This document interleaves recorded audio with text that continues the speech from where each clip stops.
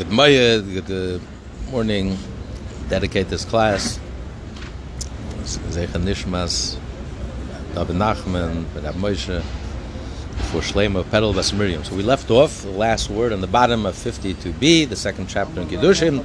So we learned an argument in the Braisa between Rabbi Yehuda and Rabbi Yossi. If a kohen betroths a woman with his portion from the sacrifice, the animal sacrifice, so Rabbi Yossi says it's mekudesh because Hashem gave it to him to do as it's yours. Rabbi Yechon says no, you're a guest at the royal table.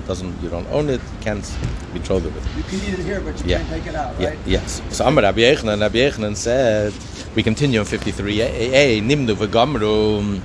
The rabbis of the Beis HaMedrash all looked into this, and they counted the opinions, and it turns out that most of the opinions held that she's not mekudesh. She doesn't own it. The kohen does not own it. It's not his to give away. It's his to eat. That's it.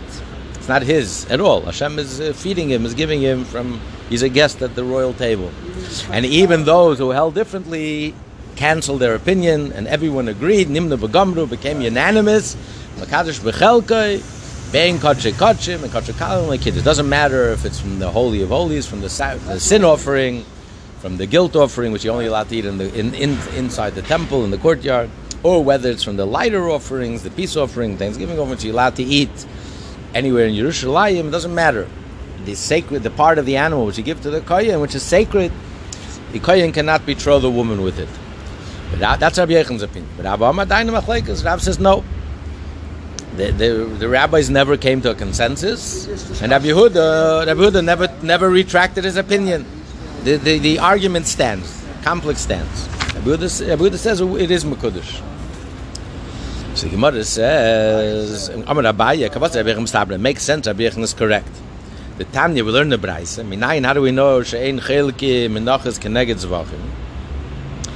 that when the Kohanim divide the offerings of that day, so one kohen can say to his fellow kohen, "You take my portion in the menacha, in the flour offering, and I'll take corresponding. Like you're vegetarian. I'm a carnivore. You're a vegetarian. So give me your portion of the meat, and you take my portion in the flour offering.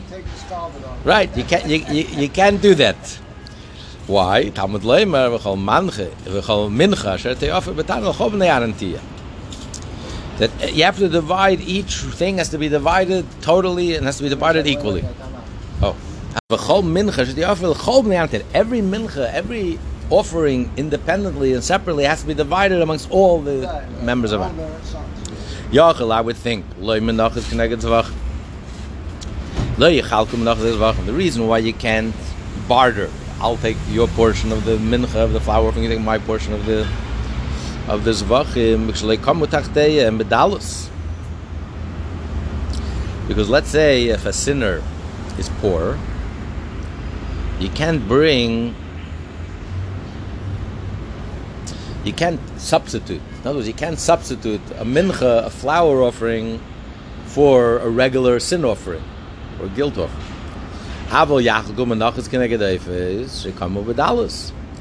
But the portion of the bird, the sin offering, the sin bird offering of the dove and the turtle dove, since if a person, when do you offer a bird? You have to bring animals. Certain sins, the 4 sins, that the Torah says, if you can't afford it, if you can't afford an animal, you can bring a bird. If you can't even afford a bird, you bring some flour. So since the flour replaces and is a substitute for the bird, I would think maybe it is interchangeable. Maybe they could exchange with each other. Again, anything that's done in marchesh is a deep fry. It doesn't say v'chol mincha, it says marcheshes. So it comes to add that even flour, which is the flour offerings, which are substitutes for the bird offering, you cannot barter. Each one has to be completely divided and distributed to all the kohanim there. Yachal, I would think is why the Torah says that you can't barter a portion of the menachas for the birds. Because the bird, you offer blood. You have to offer the blood on the altar. You sprinkle the blood. But the kamach is flour. There's no blood. So therefore the Torah says it's not interchangeable. But maybe I could exchange my portion in the bird. You like chicken, I like birds, the dove and the turtle dove, and I like meat, so let's exchange each other's portion. It's also extra. Because the Torah should have said the chol mincha l'chol b'nei Aaron. Why does it say v'al machavas? He could have said the chol mincha, which includes everything. Why does he have to specify machavas is the frying pan? So it comes to teach me, it comes to add another thing, it comes to exclude another thing. That l'chol b'nei Aaron has to be distributed to all the members of Aaron, and you can't interchange. It's not interchangeable. You can't distribute. I'll take your portion of your bird, and you give me your portion of the meat. Yachal, I would think le'yachal is negative vachim because alolo ma'aseh b'ya'al, alolo ma'aseh b'keli, because it's two separate things. How do you slaughter the bird offering? The kohen does it malika with his nail, versus the animal is slaughtered with a knife. What if one mincha to another mincha? I like deep fry. I like donuts. You like matzah, so you take the matzah, and I'll take the donuts. Your portion of the donuts. That's a dry offering. The matzah. Alolo, ma'aseh, but they're both made by hand, by kimitza. You take the kohen takes his portion, takes a kimitza with his 3 fingers, and that's offered on the altar. Again, it's extra. You should have said any mincha has to be l'kol b'nei Aaron. Why does he again specify again v'chol mincha l'shem? Teach me another thing. You can't even barter one mincha to another mincha. Yachal, I would think. Lo yachal go machvaz keneged marchesh is the reason why you can't barter your portion in the frying pan, in the offering of the frying pan. The flour offering the frying pan versus the flour offering, the offering which is made in the deep fry, because they're not similar. Because here's like a donut. It's deep fry. It's deep in the oil, so therefore it's very soft. It comes out soft like a donut. In the machvas, it comes out hard, so therefore they're not similar. What if the same type of mincha? Deep fry versus deep fry. 2 separate menachas from 2 separate individuals. Or 2 frying pans. Well, the main similarity. Shalolu, my same kashim. It's all made by hand. We don't need a knife utensil. Yeah. We're not using a finger, Right. Inami or my same rakim. They're both equal. Here, the frying pan, they're both thick. A frying pan is a flat surface. It doesn't have any edges. It's not going to flow out, but you make it thick. A frying pan is deep because it's soft. It comes out like a donut. That's why he says again, it's extra. Should have said all the menachas has to be distributed amongst all the children of Aaron, the kohanim who are doing the service then. So why is the Torah is coming to add another thing? You can't even barter your portion in this mincha, the same identical mincha, for your portion in this mincha. Why in the world would I want to barter my portion and your portion if you're getting the same thing? I don't want to get a little piece of this and a little piece of that. I'll take 2 little pieces, it's a little bigger. I'll take 2 little pieces of this, you take 2 little pieces of that. So it'll be easier. Just much more convenient. So Torah says you can't do that. Yachal, I would think, Lo yachlaku b'kedush hakadosh. You can't barter in Kodesh HaKadoshim a sin offering versus a sin offering, a guilt offering versus a guilt offering, a flour offering for another flour offering, because it's all holy of holies. It has to be eaten in the courtyard. But I can barter between my portion in the peace offering and your portion in the Thanksgiving offering, or peace offering to a peace offering. Yes, the pasuk says the chol b'nei Aaron, which comes to teach you can't barter. Ish ka'achiv, one like the brother. V'samach le'ah, next to right next to it, it starts teaching us a peace offering, Thanksgiving offering, kashem, shein chelkin. Kachim kachim, just like you can't barter a portion of kachim kachim, kachin chelkin, kachim kalim. So you can't barter. Yeah, you can. Kachim kalim. Let's see, the Torah is what you call And the it. Gemara says ish. It says ish. Ish chelek. That only a man gets a portion. Afilu balmum, any ish, even if he can't offer the sacrifice because he has a defect. Right. But he gets a portion. Nevertheless, he gets a portion. But a minor not, he doesn't get a portion. Afilu tam, even if he has no defect, because he's not ish. Ish means an adult. So all the adults get, as long as you're adults, even if you're not qualified to do the service, you get a portion of the sacrifice. Okay. So what's the proof?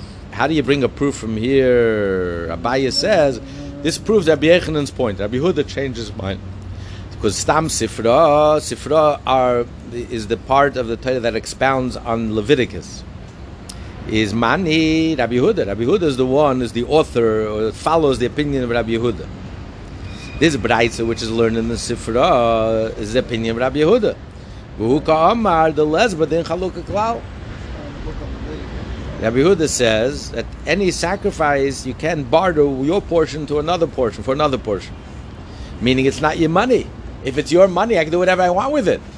If you're saying that Rabbi Yehuda holds on to his opinion, if like Rav, that Rabbi Yehuda holds on to his opinion that you can betroth a woman with it because it's your money, then surely I can barter. I can do whatever I want with it. So here's a proof to Rabbi Yechanan that the rabbis, they came to a consensus. Everyone came to a consensus, agreed that the kohen is only allowed to eat from it. Hashem never gave it to him to own, to do with it as he pleases, to betroth, to barter. Shema Mina is a proof. I'll bring you a proof. And Rav is correct. Rav did not change his mind. But Tanya, we learn in the Beraisa that it says when Shimon HaTzadik, who was a high priest, passed away, a curse entered into the lechem upon him. Before that, even a drop was enough to satisfy you miraculously. But then, when Shimon HaTzadik passed away, that miracle faded away, and now it's not enough to satisfy you. And how much would every kohen would get? What, a little piece of the bread, like a little bean, less than an olive amount. So tzenuyim,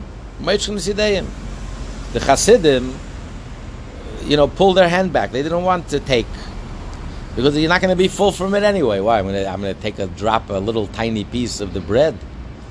I got good on him. Those who are very hungry,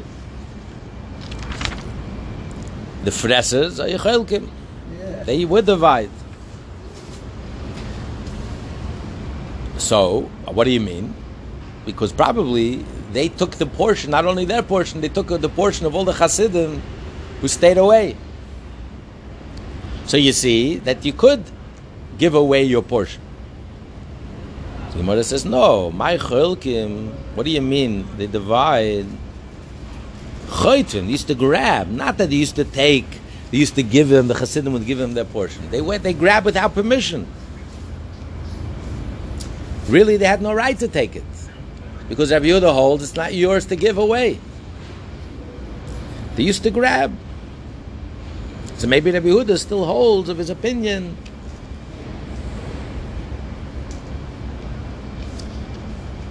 So maybe Rabbi Yehuda took back his opinion. In other words, he retracted his opinion. Now he agrees, Rabbi Yesi, that it's not yours to give away. They just grabbed it without permission. Amar Rav Shila Maikra. Where do we see this in the pasuk?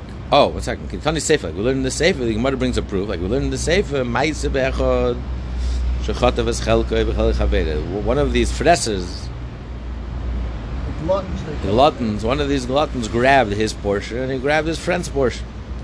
Because it wasn't enough, a little tiny. He wanted to have a substantial piece. But Ben Chamson. He used to call him the son of Chamson, like a robber. Adiyah Meiser. So the end, that stayed with him. It stuck with him. To the end of his life, till his death, he was called Ben Chamtzin, a man of a Chamtzin, a man who's a grabber, extorter.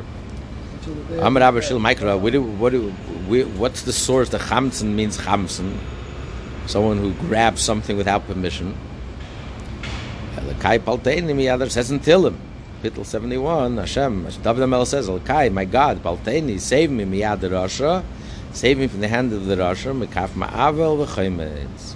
From someone who does crookedness, v'chaymetz, and someone, Chamsen, is a Chamsen. Chaymetz is someone who steals, who takes things. He takes things without permission, grabs things. Rabbi says, Mehoch. He brings a different verse.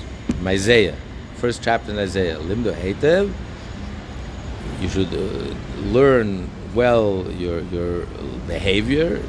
Dirshum Mishpat.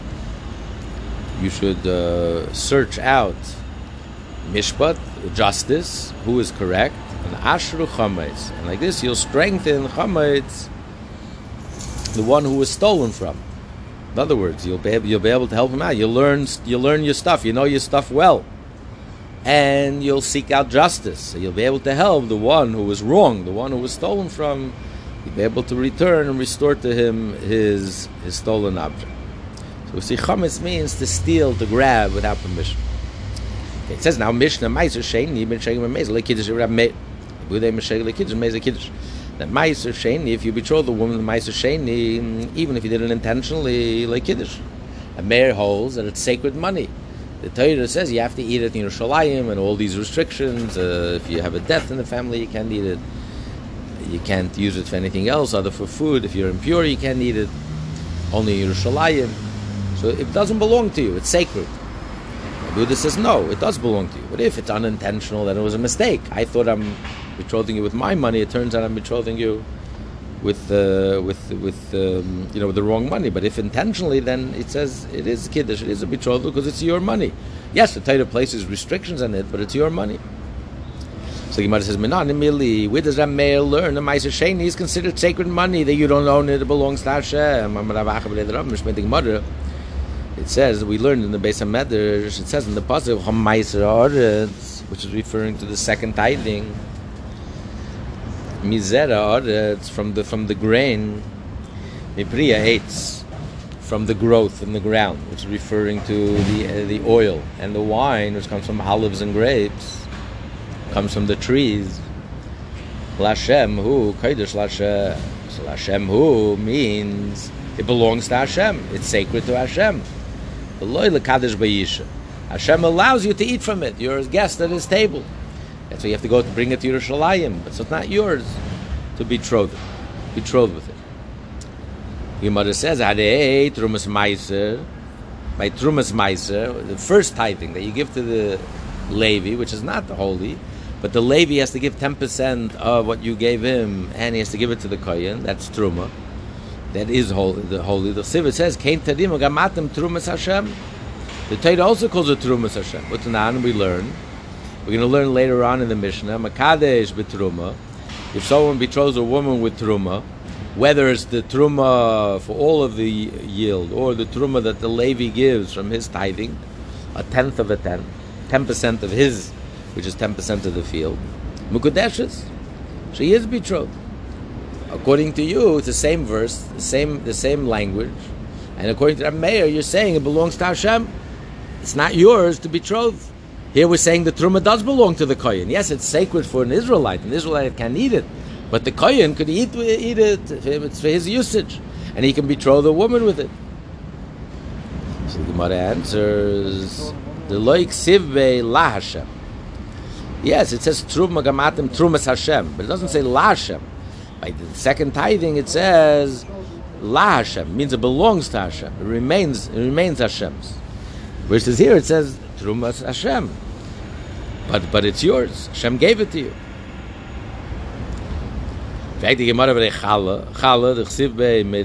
says titnu la Hashem. You should give from the first of the door. You should give la Hashem.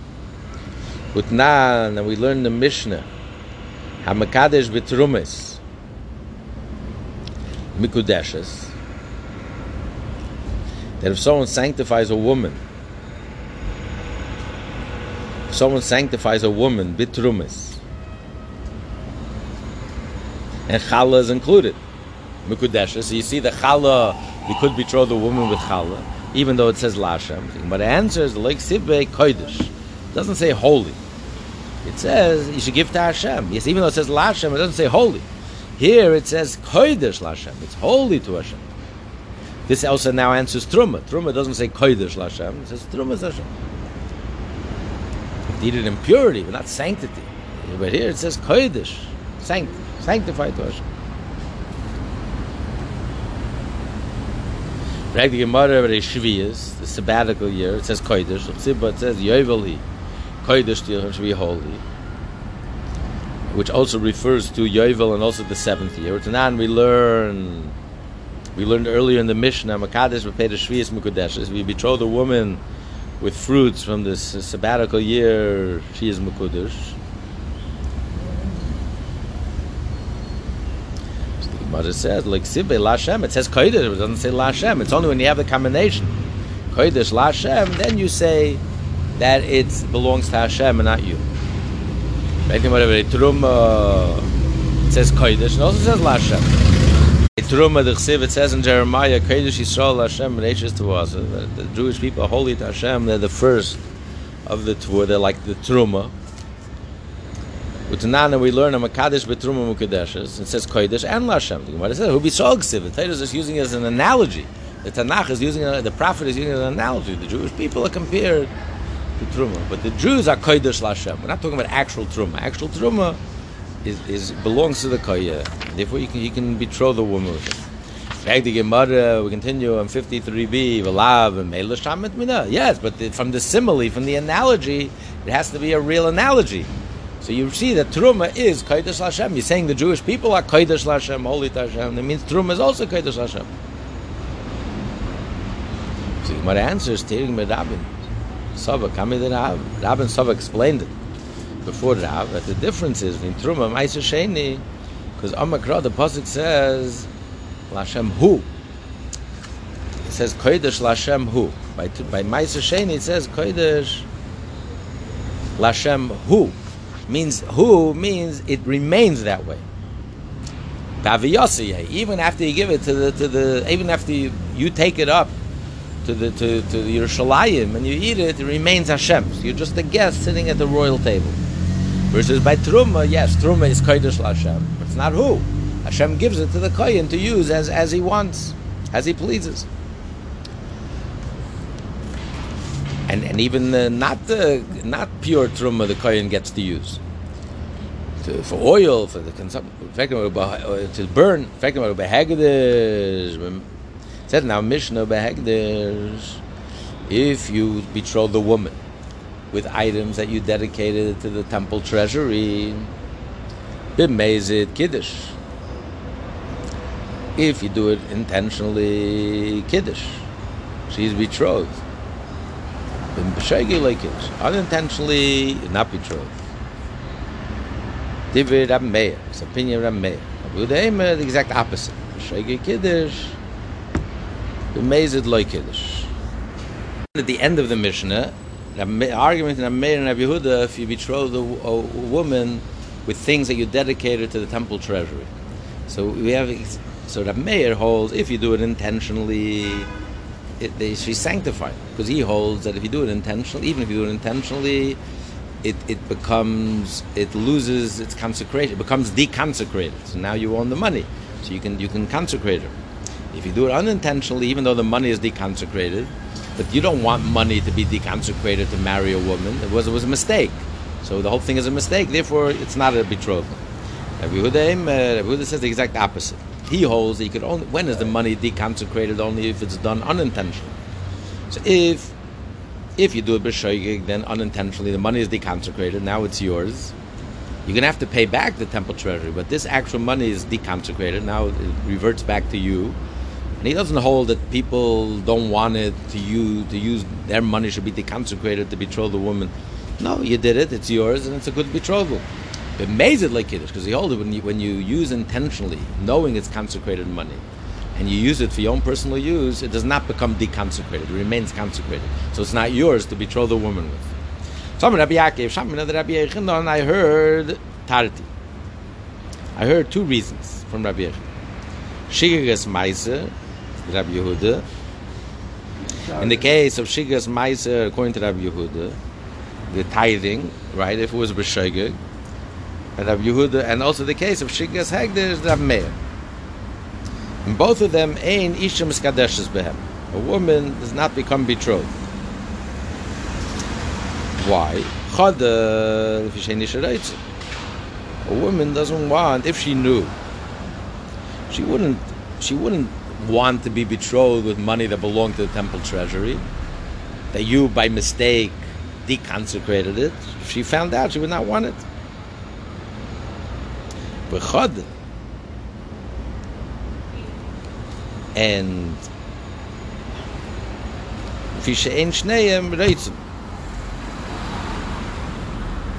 neither and I wasn't sure which case. In the case of Ma'aser Sheni, of the second tithing, is neither of them want, but in the case of Truma, it's only he doesn't want, or it's both, or the exact opposite, or exact opposite, if right? Both say nothing, Let's figure it out.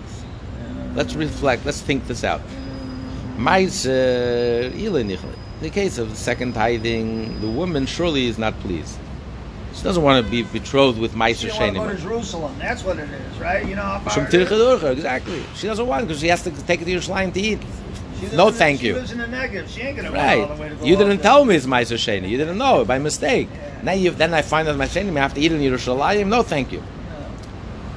No. He's happy. She took it off his hands. The Nikni, it's him a Mela.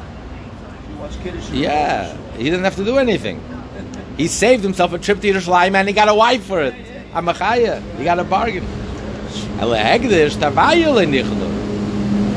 In the case when he betrothed with money that was consecrated to the temple treasury, neither of them are happy. It was done by mistake. He thought he's giving her own money. It turns out he gave. Yes, the money becomes deconsecrated, but no one wants to take money that belongs to the temple and do something wrong with it and deconsecrate it and marry with that. That's how you're starting off your marriage. Neither of them are happy. Yeah, well, okay, all right. No Rabbi Yaakov. Why doesn't Rabbi Yaakov say, I don't know which one is which? Amar, he'll tell you, on the contrary, it makes sense the exact opposite. Can't we say, okay, she's not happy because she doesn't want to schlep to Yerushalayim to eat these fruits. He, the man who's doing the betrothing, is not happy. Maybe she's going to lose the fruits on the way. She's going to be upset. She'll never benefit the fruits, so she'll say, she'll regret the whole marriage. What kind of marriage is this? He gave me things, and I couldn't even benefit from it, because until I got to Yerushalayim, I got lost on the way.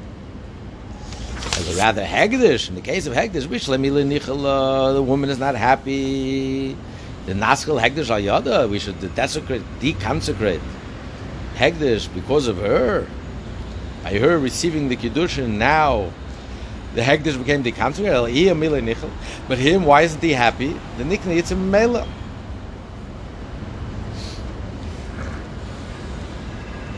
Till now, he had nothing. It belonged to the temple treasury. Now, he got a wife out of it. So he's very happy. And then he'll pay the Hegdish. He's not jipping the Hegdish. He's not jipping the temple treasury of any money. He'll pay. And he'll pay plus 25% from the principal on top of it, which makes it 20% on top. So he's happy. He got something out of it. That's what he says. I'm not sure which one's which. I can say this way, I can say the other way. Inquire from Rav Chizda, according to Rav Meir, that holds Shigas Hegdish, Ish Ein Miskadeshes, woman is not betrothed, Mois, Ma'al She'yetz L'chulin. So then does the money become deconsecrated? Since it's a mistake and she's not happy and therefore she's not consecrated. So it turns out I never used the money for anything. Money becomes deconsecrated if I use it for my own personal use. But you're telling me that's not a valid Kiddushin. So the bottom line is the money was never used for anything. So maybe the money remains sacred, it's not deconsecrated.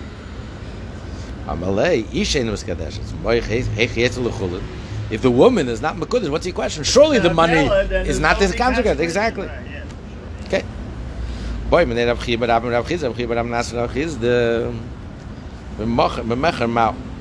a person by mistake buys an object with money that was set aside for the temple treasury.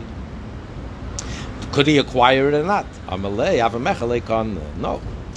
Because according to him, since by shogeg, since there's no Rab Meir, the only milah that you have is if you eat from something sacred. Eat from a sacred sacrifice. But if you spend the money, it remains consecrated. There's no mi'ila by shogeg. You sell the Conventionally, then you could purchase, because then you do deconsecrate the money. Then it becomes yours and the purchase is valid. We learned that, let's say, the gabbai of the temple treasury, the one who's in charge of the money, the treasurer, and he placed the money by the chenveni, he placed it by the storekeeper. He didn't tell him that it's sacred money. He thought he's just depositing money to hold. And the chenveni used it, so Kabbalah bias. So who is the one who desecrated the money? Not the treasurer, the store owner. No. The storekeeper is like the case. Is like the case of shulchan. If you give it to a money exchange, right? So if the treasurer gives the money exchanger, he gives him a bundle of money, and he doesn't notify him that this money is sacred, and the money exchanger is allowed to use the money in the meanwhile, not knowing that it's sacred money, who is the one who desecrated the money? The treasurer. He should have notified him. Versus if he gives it to an owner who's not allowed to use the money, he has to just hold it for him and watch it for him, and then he goes ahead and uses the money. Since he uses it without permission, I didn't have to tell you anything. You're not allowed to use it anyway. You went ahead and used it. It's your problem. You're the one who desecrated this money. So the argument between Rab Meir and Rab Yehuda is in the case of a storekeeper. Do we compare a storekeeper like an owner, or do we compare the storekeeper to a money exchanger? So when do they argue? Rabbi Yehuda holds that a storekeeper is like a money exchanger, and he's allowed to use the money. So therefore, you should have told me. You didn't tell me anything, so it's your fault. So you're the one who's responsible for desecrating the money, for my using the money, my own personal use. No, you give it to a storekeeper, he's not allowed to use the money, he just has to watch it for me. So therefore, if he goes ahead and uses it, he's the one who's responsible for desecrating the money. I didn't have to tell you anything. You're not allowed to touch the money.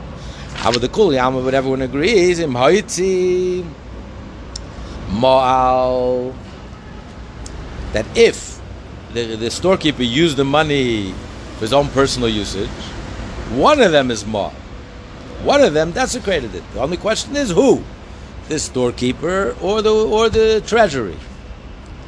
But according to you, according to your Rab Chizda's understanding of Rab Meir, you said that there can't be any mi'ila. If it's done unintentionally, since it's a mistake and you would never have done it, so the money remains sacred. So what do you need a carved mi'ila? There's no mi'ila here. It doesn't apply. And the purchase, you can't even buy anything with it. The purchase is null and void.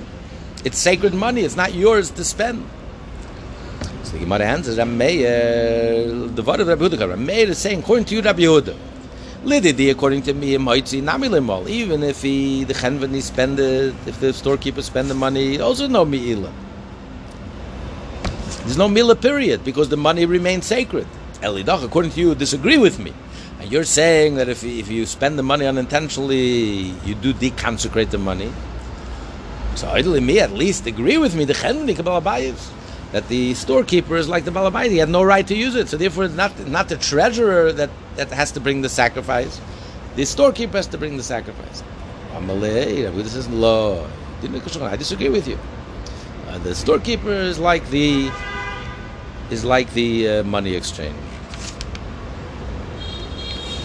We continued. Everyone have a good Maya.